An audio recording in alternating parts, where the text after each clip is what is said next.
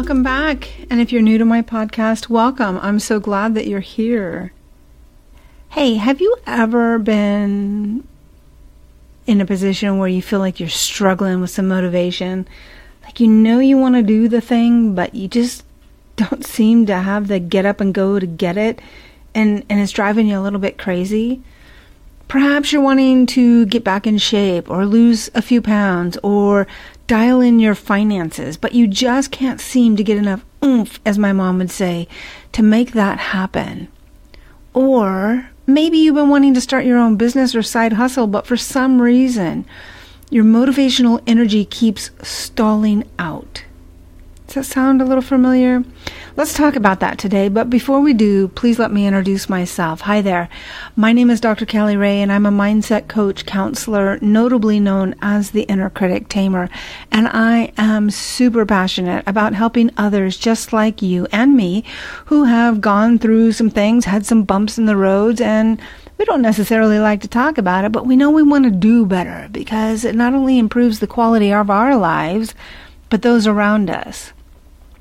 I'm obsessed with teaching others how to tame their inner critic, that inner childhood conditioning, or as I'd like to say, undo some of that crap that may have happened to you and continues to sometimes keep you stuck or trip you up or hold you back, or in this case, keep you from being motivated to do the thing that you want to do, and teach you how to heal from it in order to live the vibrant life that you were designed to live. I know that may be hard to believe, but you are. We all are. We're all designed to live a pretty amazing life if we want to choose to do that.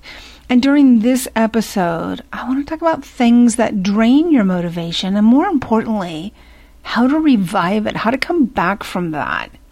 Look, motivation is central to creativity, productivity, and happiness. Motivation is what causes us to act, and when we act, we create movement, growth, and change. We feel involved, masterful, and significant.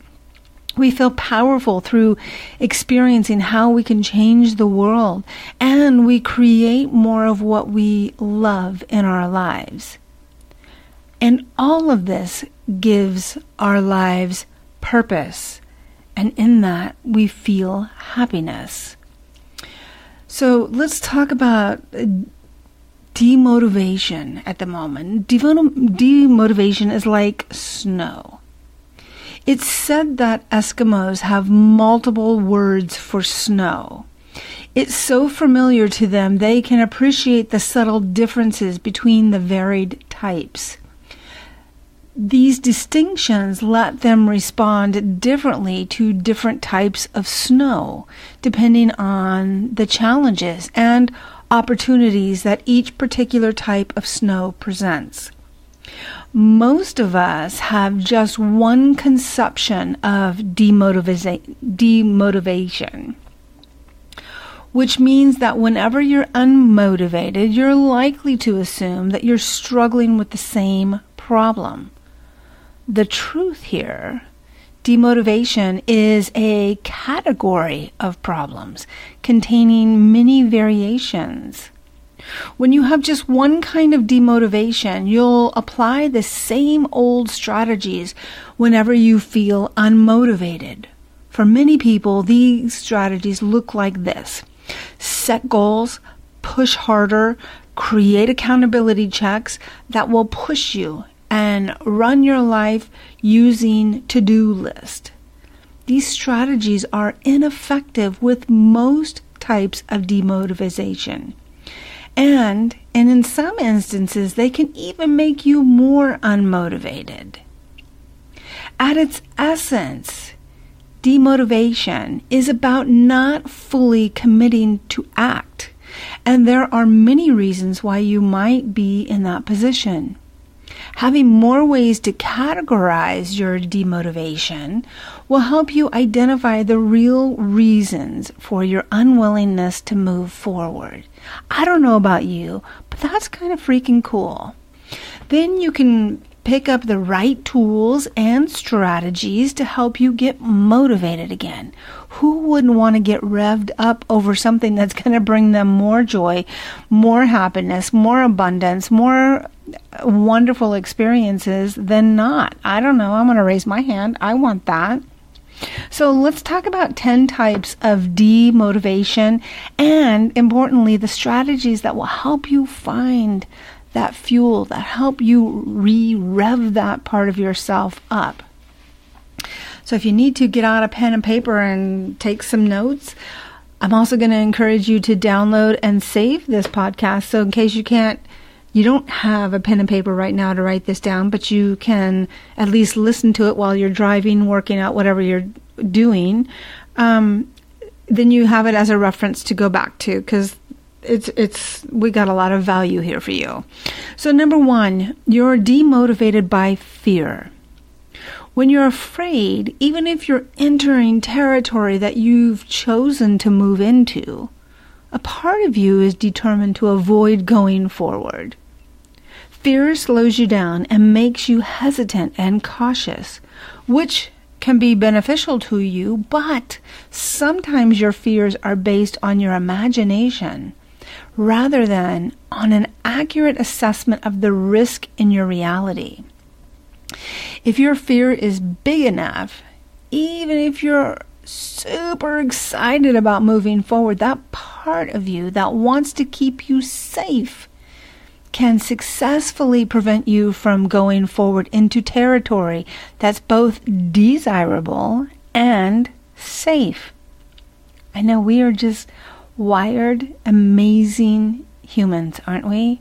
And some of the stuff that we do to ourselves that we're not even aware.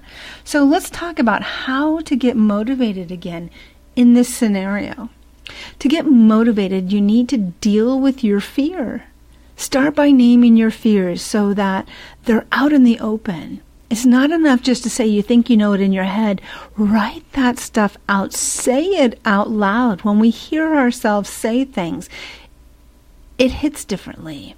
Remember to say thank you to your fears. I know that may sound crazy, but they serve a purpose, right? They're trying to protect you after all.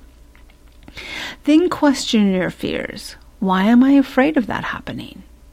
What are the chances that really would happen? Some of your fears will slip away just asking those couple of questions. Look at the fears that are left. What are they telling you about the research you need to do, the gaps you need to fill, and the risk management strategies you need to put in place? Honor that wisdom by putting it into your plan. Finally, consider breaking down the changes into smaller steps and focusing on just the next small steps. This will calm your fears. This will also help build confidence in, hey, I am safe. It's not quicksand. I'm not going to drown. We need to do those little things for ourselves. Number 2, you're demotivated by setting the wrong goals. Martha Beck, an American author who's also a coach, has a great model for understanding motivation. She explains that we have an essential self and a social self. The essential self is the part of you that's spontaneous and creative and playful, the part that knows what's most important to you. Your social self is the part of you that has been developing since the day you were born, learning the rules of the tribe and working hard to make sure that you're safe by making you follow the rules, right? Where there's so many unspoken rules that we seem to have when we're growing up because of our observation of the world around us. When we're very young, we immediately, our brain goes into survival mode and we start labeling things, whether they're safe, whether they're not, whether they're scary, whether they're fun, all of that. And that becomes our rules that we tend to live by for a very long time until we take the time, like something like this, to say, hey, Let's look at these rules. Am I the same as I was when I was 6 months old, 12 months old? Probably not. And so some of those rules are now outdated, antiquated, not applicable to your adult self. And it's a really good time to look at that. We're all surrounded by so many messages that feed into our social selves, and we're keen to impress our tribe. I know that many people say, oh no, I'm not here to impress anybody. I'm telling you, one of our greatest fears is being kicked out of the tribe. Our tribe is our circle of friends, could be our work life, it could be our family life, it could be anything, our friends. That's our tribe. And yes, we do, for survival reasons, want to be a part of that. So although we may not feel like we're consciously trying to impress them, we are unconsciously trying to stay a part of the tribe. When you feel unmotivated, it's because you're setting goals based purely on what your social self wants. And this is pulling you away from the direction your essential self wants to take you.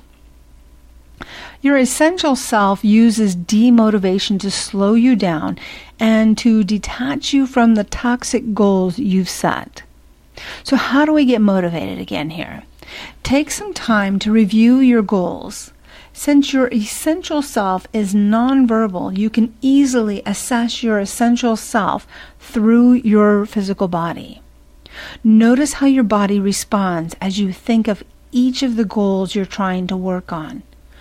When your body, and particularly your breath, show signs of tightness or constriction, that's a pretty good indication that you're trying to follow toxic goals. If you get a constricted reaction, scrap your current goal and question all your stories about what you should do with your life. Question that. Notice what makes you smile spontaneously or lose track of time, and set goals related to stuff like that instead. Set goals that make you feel purposeful, that make you feel like you're serving something bigger than yourself, something that's going to bring you joy. Number 3, you're demotivated by lack of clarity. When you haven't consciously and clearly articulated what you want, your picture of your future will be vague. We like what's familiar. It's a basic human need that we have. So we resist what's unfamiliar and vague, and we stay with and recreate what's familiar to us, even if it's toxic. If you're not clear about what you want to create, then it makes sense that you'll lack motivation because you'd rather stay with your current familiar reality, again, even if it's not healthy. So how do we get motivated again in this area? If you want to create something different from what you've been experiencing, it's not enough to just know what you don't want. You need to know what you do want. And you need to articulate a clear and specific vision of what you want to create so that you can become familiar with the new outcome and feel comfortable moving forward with it. Take some time to articulate what you want and why you want it. I cannot express this enough. Get out a piece of paper, and if you have to start with all the things you don't want, great. Scribble all of those down just so that your head rambles it out. And then start getting in and deep diving. Take the time to figure out what it is that you do want. Don't be ashamed of what you want. Release any guilt. This is your life. This is your dream. This is your goal, not somebody else's. So allow yourself to dream again. Allow yourself to create again. Allow yourself to visualize again what kind of life it is you want to have right now, moving forward. Number 4, you're demotivated by a values conflict. Your values are what's important in your life.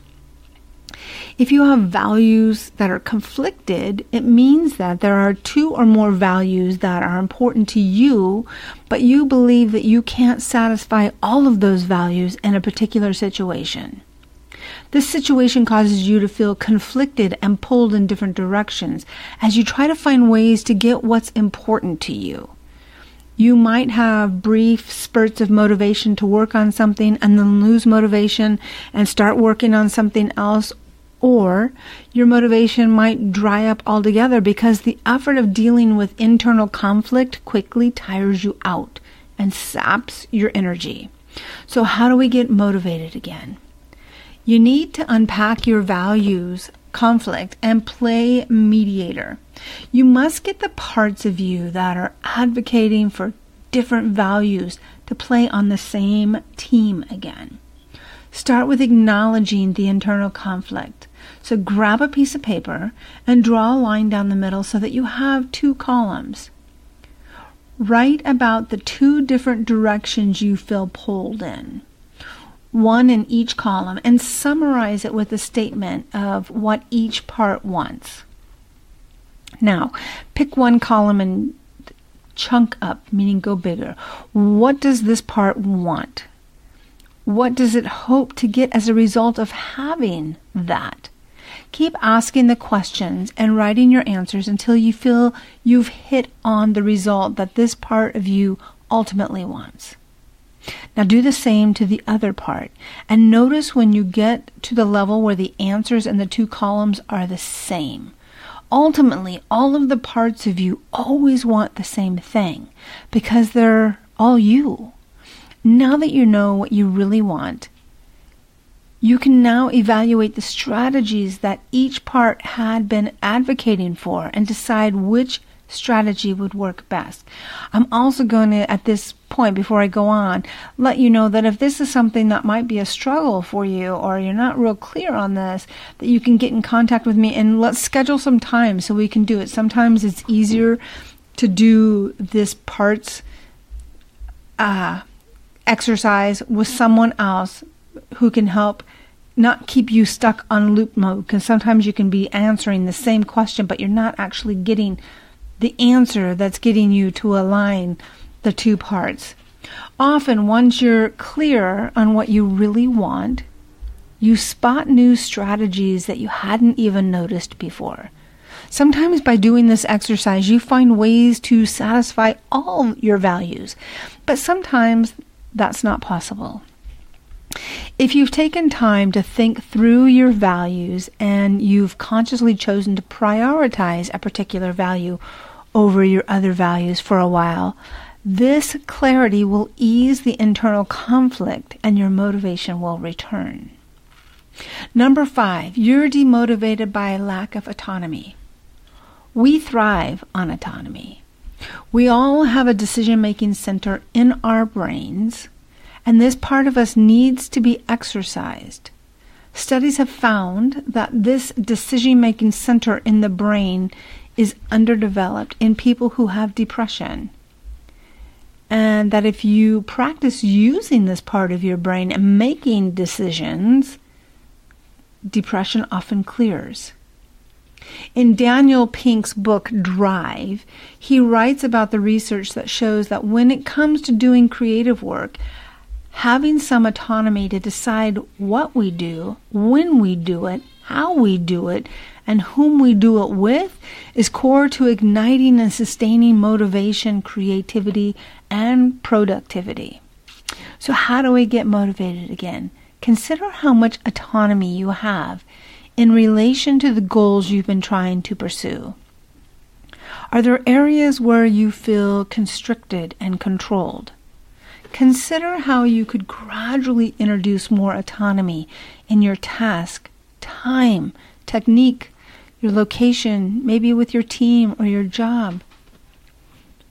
And if it has to do with work, have a discussion with your manager and ask for greater autonomy in a few specific areas of your work. Number 6, you're demotivated by lack of challenge.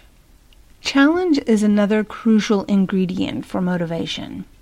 When it comes to dealing with challenges, there's a sweet spot. Too great a challenge and the fear becomes too great and saps our motivation.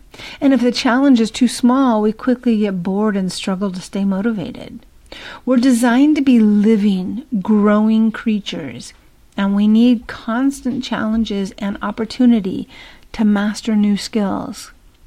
Without challenges, our essential self steps in and demotivates us as a way of telling us that we've been departed from the path and that we're on the wrong track. We need to get back on track. So how do we get motivated again? Review your goals and the projects you're working on. Are they challenging you? Are they going to require you to grow in order to achieve them?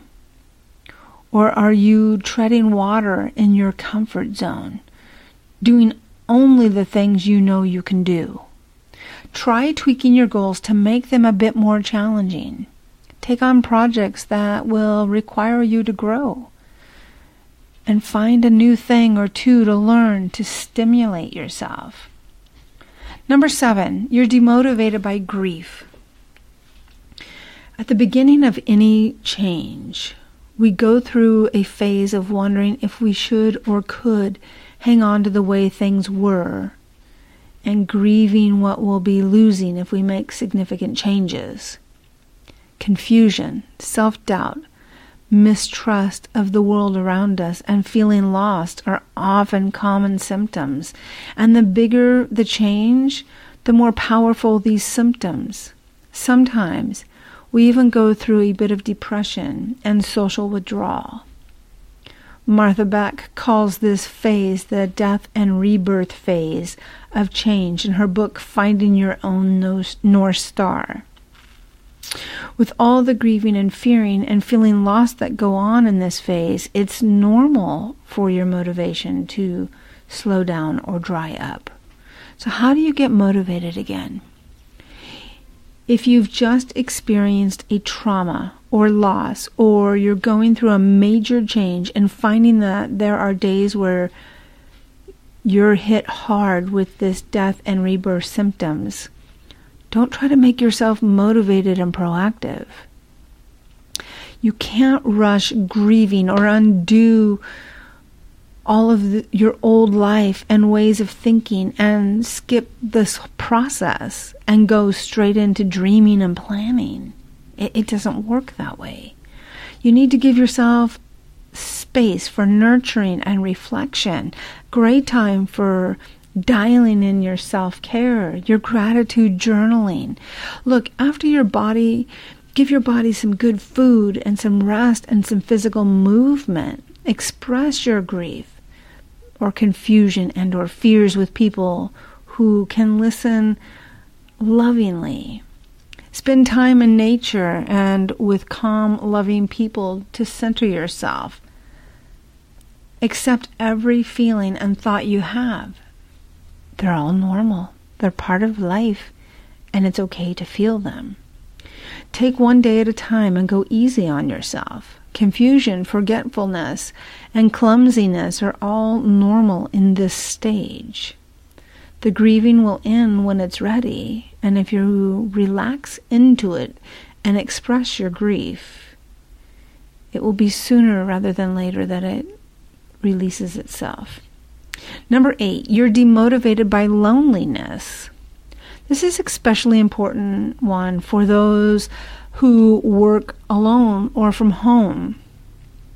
You know, those days when you feel a bit cabin feverish, you just don't feel like working and you'd rather be out having coffee with a friend or going out dancing or something. Well, perhaps it's because we're designed to be social creatures, and sometimes your essential self is just longing for some connection with other people. Your essential self hijacks your work motivation so that you'll take a break from work and go spend some time with other people. So how do you get motivated? Take a break and go spend some time with some people and enjoy yourself. You may be surprised at the motivating impact this has and find yourself much more clear and productive when you return to your work. And then look for ways that you can begin to build more networking and joint venturing into your work, especially if you're working from home. Too much isolation is really not a good thing. And if nothing else, we can see the aftermath of that of COVID. And I'm not blaming that as an excuse. We all went through that experience. None of us had all of the right answers on how to get through that period of our times. But in hindsight, we're looking back and seeing how, it weighed on us mentally in our health and our wealth and all of that through a lot of isolation. So is it any wonder that now is a great opportunity to get back out, start meeting some new people, start going out and having some fun, start making some connections, rebuilding relationships if you want them, or making new relationships. Number 9, you're demotivated by burnout. I tend to attract overachieving type A people, and as a recovering type A myself, I know that sometimes we're going on about wanting to get more done even after we've exceeded the limit on what's sustainable. We work like machines for like the same as 2 or 3 people, right? But then that's normal to us. And if you're feeling tired all the time, you've lost your energy for socializing, and the idea of taking a snooze sounds more compelling than stuff you're usually interested in, then you've probably pushed yourself a little too hard. And you may be a little burned out. Your essential self will always work to motivate you to move towards what you most need. So if you're burned out and needing sleep, your essential self may even zap the motivation from the things that you're usually really ignited about, just to get you to meet your core needs again. So how to get motivated? Sleep. Sleep, sleep, sleep, my friend. And I know for type A people, that's tough for us because we're like, no way, if I sleep, the world's going to go on without me, or I'll fall behind. No, you will not. It's all right. Give yourself a break. Give yourself a nap. And then when you're done sleeping and the quality of your thinking has been restored, check back in with your essential self about what's most important to you. Start building sustainable ways to do more of what's important to you. It's about balance. Number 10, you're demotivated by fuzzy next steps. Your end goal might be nice and clear, but if you haven't taken time to chunk it down into smaller goals, you'll get stuck, confused, and even unmotivated when it's time to take action. Some projects are small and familiar enough that they don't need a plan. But if you're often worrying about that you don't know what to do next, or you don't have a clear plan, then this might be the source of your demotivation. So how do we get motivated again? If you want to keep your motivation flowing steadily through all stages of your projects, take time to create clear project plans. This includes your health, your wealth, your fitness, your nutrition, all of that, your relationships, and yes, your career, your work.